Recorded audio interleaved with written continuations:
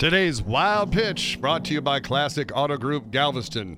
The Americans have climbed up in the medal standings to fourth, but it's been mostly due to the extreme competition, also the women's hockey and the men's curling team now, with no help from the figure skaters who had their worst performance ever in the Olympics. The highest U.S. finisher was ninth.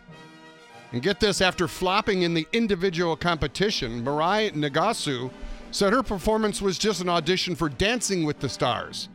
And then rolled her teammates under the bus, saying, quote, she saved them in the team event. Very classy. Now enjoy your appearance on Dancing with the Stars and then your eventual migration into Disney on Ice, where you can skate around with a fuzzy bear head. That's today's Wild Pitch.